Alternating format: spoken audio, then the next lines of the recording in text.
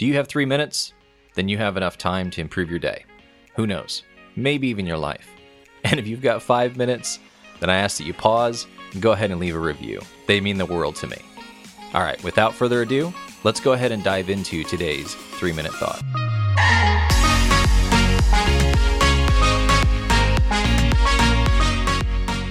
Jim Rohn very famously said, "Show me your friends and I'll show you your future." Or maybe you've heard the phrase, "You're the sum of your 5 closest friends." Like, what is the point of those phrases? I mean, first of all, let's dive into what I disagree with. And that is, if you embrace that phrase, "I'm the sum of my 5 closest friends," or it's all about the friends that are in your life that influence you, really that's taking away personal ownership of your own identity and your own decisions and your own guidance. And it's basically saying, I am, in certain ways, a victim to my 5 closest friends. So the only thing I can do is I can change my external circumstances. I can change my friends. And I disagree with that.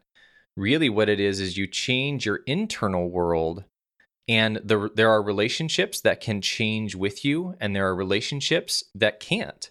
And the ones that can't, it doesn't mean that the person is less than or bad. It's just that they did not pivot with you to grow into who you were meant to be. That said, I actually agree with the phrase of the 5 closest people in your life really do sum up who you are, in the sense of they are normally the ones that influence your lens on life. I mean, if you think about it, it's those friends that you go to process things, to open up to invite into the vulnerable moments. And they bring their life experiences to the table and contribute in the ways that they know how to and can.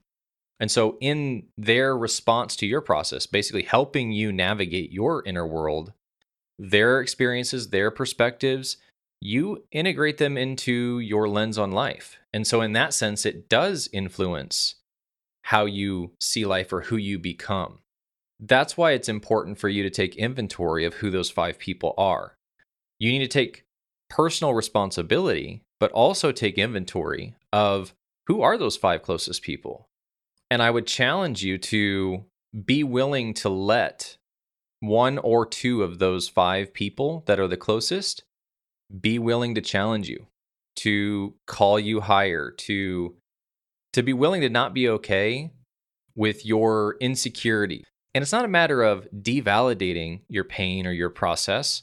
I'm talking about the fact that you need 1 or 2 people within your friends that actually challenge you. See, I have friends who they will sit with me, metaphorically, in my emotional process. They are loving, they're empathetic, they're kind, they're available just to let me verbal vomit every now and then and let out my frustration.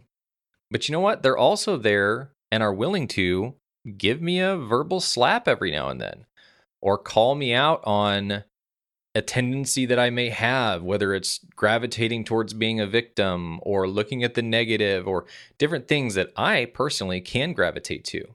I actually need that loving slap, that positive peer pressure of being called higher into the person that I know that I'm supposed to be, but sometimes I'm afraid to, or I don't really want the discomfort that's required to step into that person.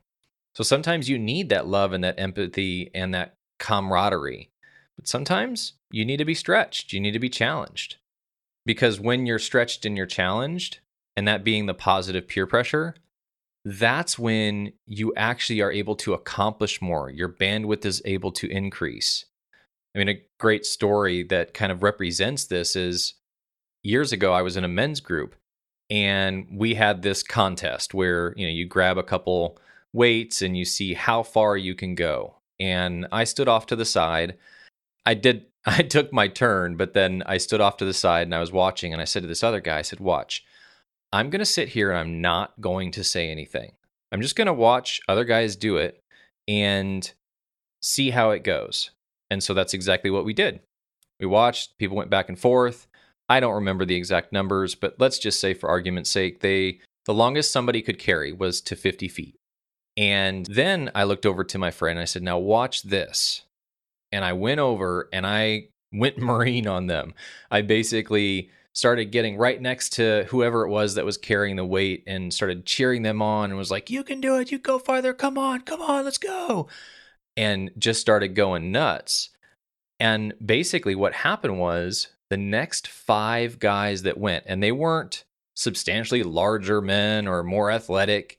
It was just the next 5 guys. They broke the longest record for the person that was before them out of all the guys that had gone. And my point is sometimes you need those friends as part of that 5 that you have in your life to actually call you out, to cheer you on, to make you uncomfortable, to metaphorically carry those weights longer than you had before.